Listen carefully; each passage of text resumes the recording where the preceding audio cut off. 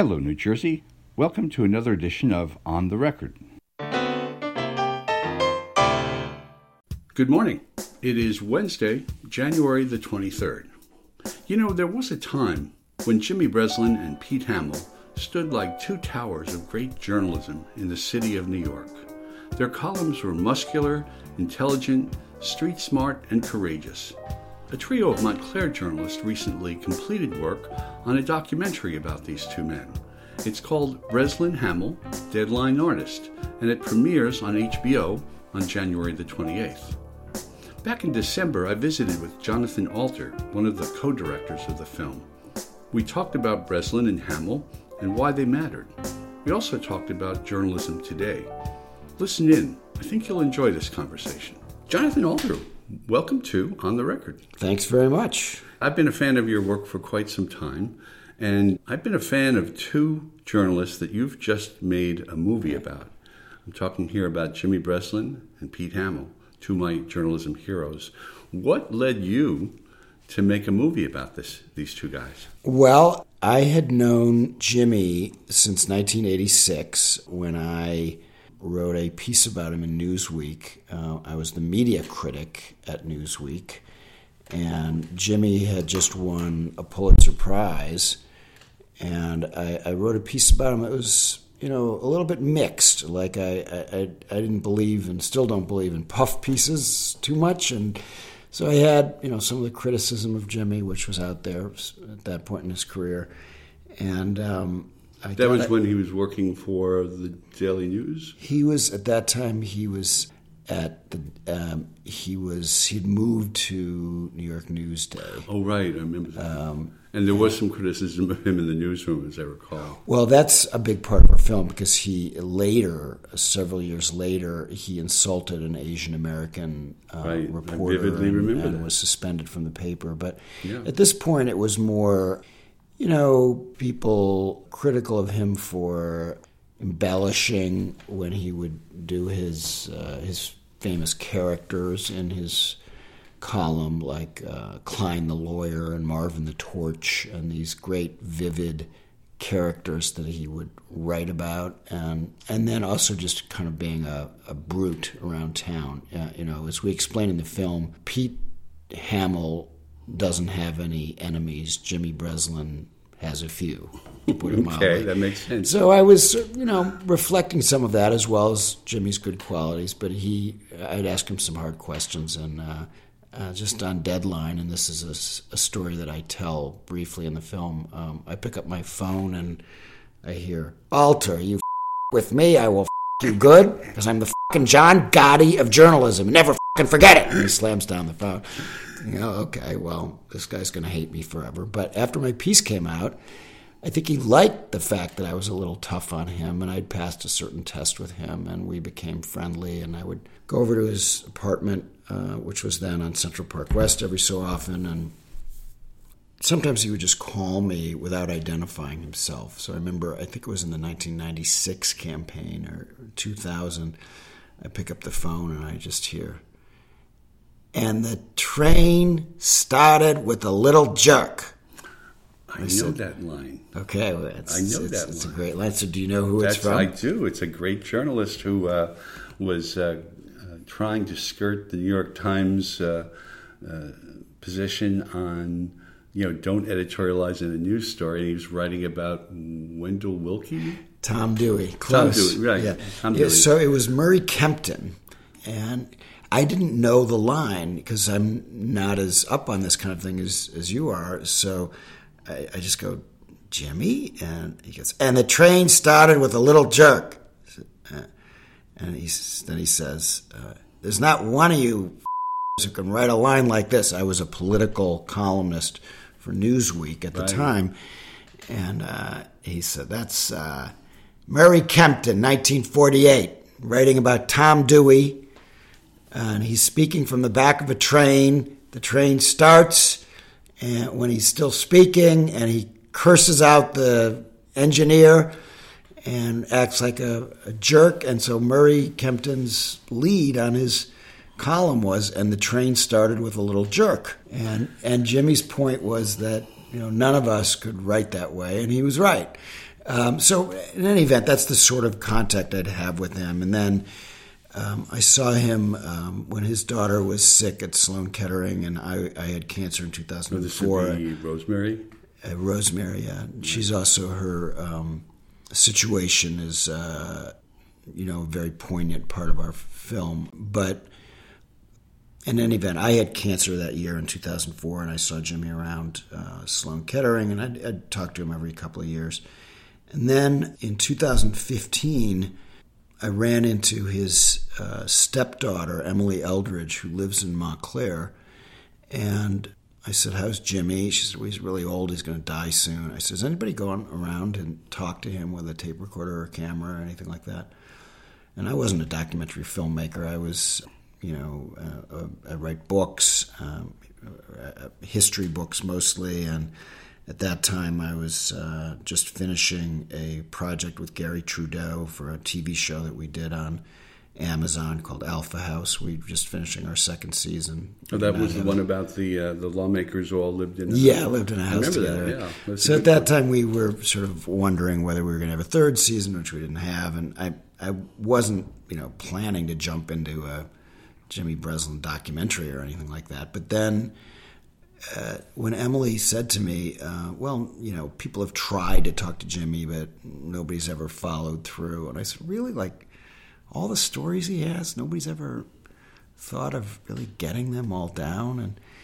And so she said no. So she was also friends with a guy named Steve McCarthy, who also lives in Montclair. And Steve and I had done about 15 or 20 pieces together for NBC Nightly News and the Today Show. And he's a very skillful, terrific freelance producer and cameraman, cinematographer.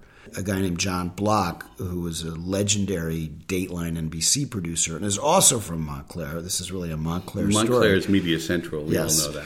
So they had made a film that was a smash at the Montclair Film Festival a few years ago called The One Who Got Away. It was about a kid at Glenfield Middle School in Montclair who had been the star of the elementary and middle school, and then he class president, and he doesn't show up for high school. He's lost to the streets. He kills a guy, and the middle school principal thought of him as the one who got away, and so you learn his story. Anyway, they had been very successful with that documentary, and so the three of us just started going in with a camera and talking to Jimmy Breslin, and we thought, well, let's get Pete Hamill too. And I had known Pete slightly. I had interviewed him in Montclair about his book about Frank Sinatra, which unfortunately we didn't have room for in the film. And it's a great book. It's a great book. We didn't do much on their books or novel, their novels or nonfiction. So this is more about their journalism. Their journalism. Yeah.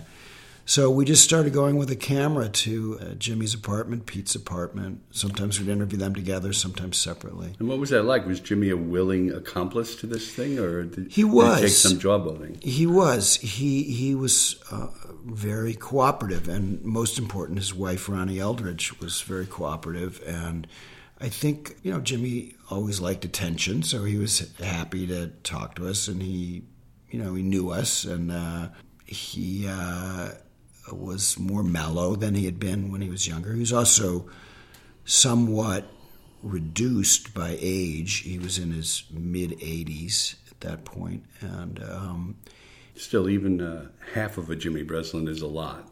Yes. Well, I'll be interested in what your listeners think when they see the film, because the Jimmy Breslin from when he's in his prime, and we have a tremendous amount of archival footage of Jimmy from, the 50s basically through the turn of the century, looks like a completely different person than old Jimmy in his mid-80s. You barely recognize him. In fact, we had to font Jimmy and Pete because you barely recognize Pete either from the dashing hunk that he was when he was dating Jackie Onassis and Shirley MacLaine at the same time, which is part of our film. And so but there was a poignancy to them in old age, and they were sometimes rivals and sometimes colleagues, but they always stayed friends, and Jimmy didn't stay friends with that many people, so there was a little bit of a buddy movie quality to it too.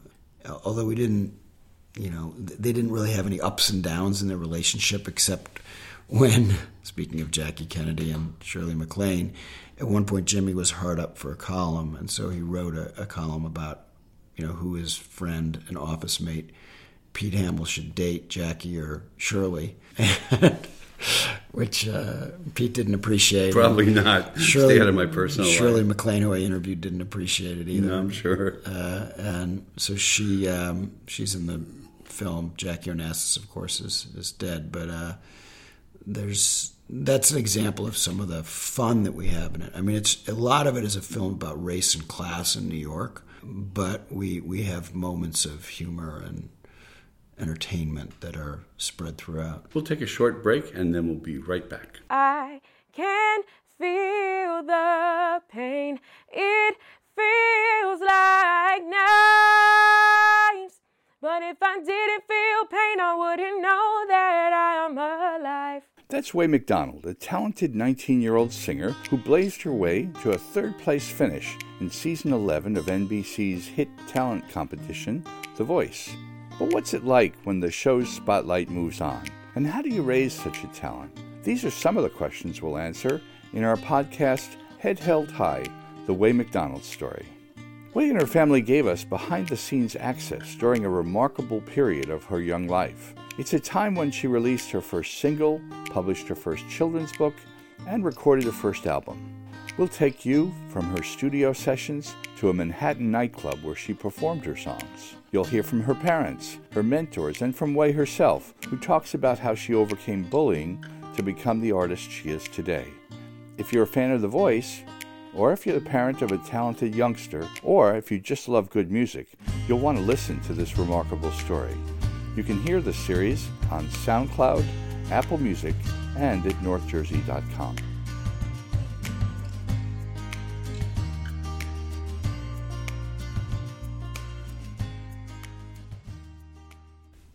We're back. This is John Ensslin from The Record. I'm speaking with Jonathan Alter, who's just co-directed a film about Jimmy Breslin and Pete Hamill called...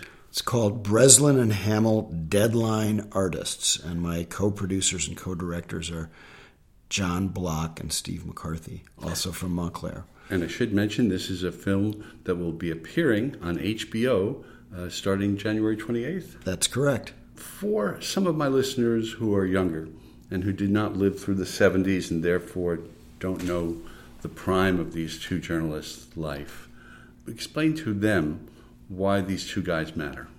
So it used to be in the mid-20th century that most newspapers in the United States had these local columnists who were very in touch with ordinary people, working class people, and they often didn't go to college. Pete never went to college, and Jimmy just had a little bit. And they spoke for ordinary Americans. And so I grew up with Mike Royko in Chicago, but there were a lot of them, and there are still some. And we have a kind of a crisis in local news right now. So at one point in the film, we explained, for instance, how 25 years ago, the New York Daily News had 450 journalists, and now it has 45. So we wanted to explain partly how things used to be, not to say, everything's gone to hell, because there's a lot of great journalism that's being done, but to talk about when giants roamed the earth. And I think for a lot of people who've never heard of Jimmy Breslin, they don't know that, he was so famous in the 60s, 70s, and 80s that he guest hosted Saturday Night Live. He did TV ads. He ran for city council president of New York as a journalist. With Norman Mailer. With Norman Mailer running for mayor. And, Pete Hamill was also very famous, and he was in the gossip columns all the time. But the most important thing is that they were speaking truth to power. And so before you even see Jimmy and Pete in their old age, you see stories about the Bernard Goetz case. He was called famous subway shooter. They called him the subway gunman after the Charles Bronson movie, which we show a bit of in our film. And kind of a vigilante. He shoots these 4 black kids who had been panhandling on the subway, and at first he's a hero. All of New York rallies around him because crime was so bad that people thought, well, this is what you get, you know. And Les Payne, who like Tom Wolfe, who we did the last interview with before he died. Les died shortly after we stopped shooting, and he's an African-American columnist for Newsday for many years. And he said it was Jimmy Breslin against the entire city of New York in 1984 because it turned out that Goetz was a crazy person who just, like, he later confessed that if he could have, he would have shot them even more than he did. He just unloaded his whole... I can't remember how many bullets he fired, but he paralyzed a guy for life, and he shouldn't have done it. It was a great example of what good journalism should be, to stand up even when it's not popular. At one point, Phil Donahue says to Jimmy, "You're singing an awfully lonely tune. It's you against everybody." And Breslin says, "I don't care. You know, there's a law against doing this. You're not allowed to shoot people in the back, you know." And then the second story that we do very early in the film is the Central Park jogger case, Central Park 5. So a jogger is raped and beaten in Central Park, and these 5 African-American kids are arrested, and they're sent to jail. And before they're even indicted, Trump, who... is not in the film other than this. It's not a drunk film. But he says, "I hate them, and they deserve your hatred, and they must die." And he takes out full-page ads in all the New York newspapers. He says, these guys must be executed before they're even indicted. And they're sent to jail for years. And then somebody else confesses to the crime, and his DNA matches. They were innocent. And they've been in jail for years. And we have Spike Lee in our film. We got a number of interesting celebrities who turn up in the film because they so revered Breslin and Hamill. And Spike Lee says, this was just outrageous. And Pete Hamill at that time writes a column about Trump that just tells you everything you need to know about Trump and resonates powerfully in the present, as does a lot of our film. One thing that both of these guys had in common, in my view, was they were able to tap into their own outrage. Yeah. Outrage over things they perceived as wrong. Yes. I think they did. And, Jimmy believed that rage was the only thing that really does fuel good columns. Pete wasn't always at that same point of outrage, but he always had a social conscience, and so they wrote a lot about poverty, and they also witnessed a lot of big events. So we saw our film as an opportunity to take people through the major events of the second half of the 20th century, and Jimmy really made his reputation covering the Kennedy assassination and funeral, and wrote one of the most famous pieces ever written by an American journalist about the gravedigger. The famous gravedigger story. On the way over here, I was thinking about that story because the last time I saw Jimmy was at an event in New York, and he told a very funny story that I'd never heard before about how his family, when growing up, the family electrician was a guy who also serviced the electric chair at Sing Sing. And he just was describing this guy. And in a way, what you said before about his connection with ordinary people was sort of his M.O. I mean, whether you were the electrician, the gravedigger, whether you were the police officer who was the first on the scene when John Lennon was shot. Right. So that's an example of something that ended up on the cutting room floor. Jimmy was first on the scene for that. But we had so many assassinations because he was He was also present when Malcolm X was assassinated in 1965, and then in 1968, Jimmy and Pete were standing on either sides of Bobby Kennedy when he was shot, and Pete, they were both good friends of Bobby Kennedy, and they wrestled Sirhan to the ground, and Jimmy sat on him, and they were right there. They were witnesses to all kinds of 20th century history. But to your point, Nick Pileggi is in the film talking about how, I think at one point he says you could go to Oxford for 10,000 years and you couldn't learn what Jimmy Breslin knew from the streets. And we have lost that. So part of the film is about what we've lost by not having this connection to working class people. Exactly, because both of them, and another thing that occurred to me they have both in common, there was a tremendous amount of shoe leather in their journalism. Yes, that's also a big...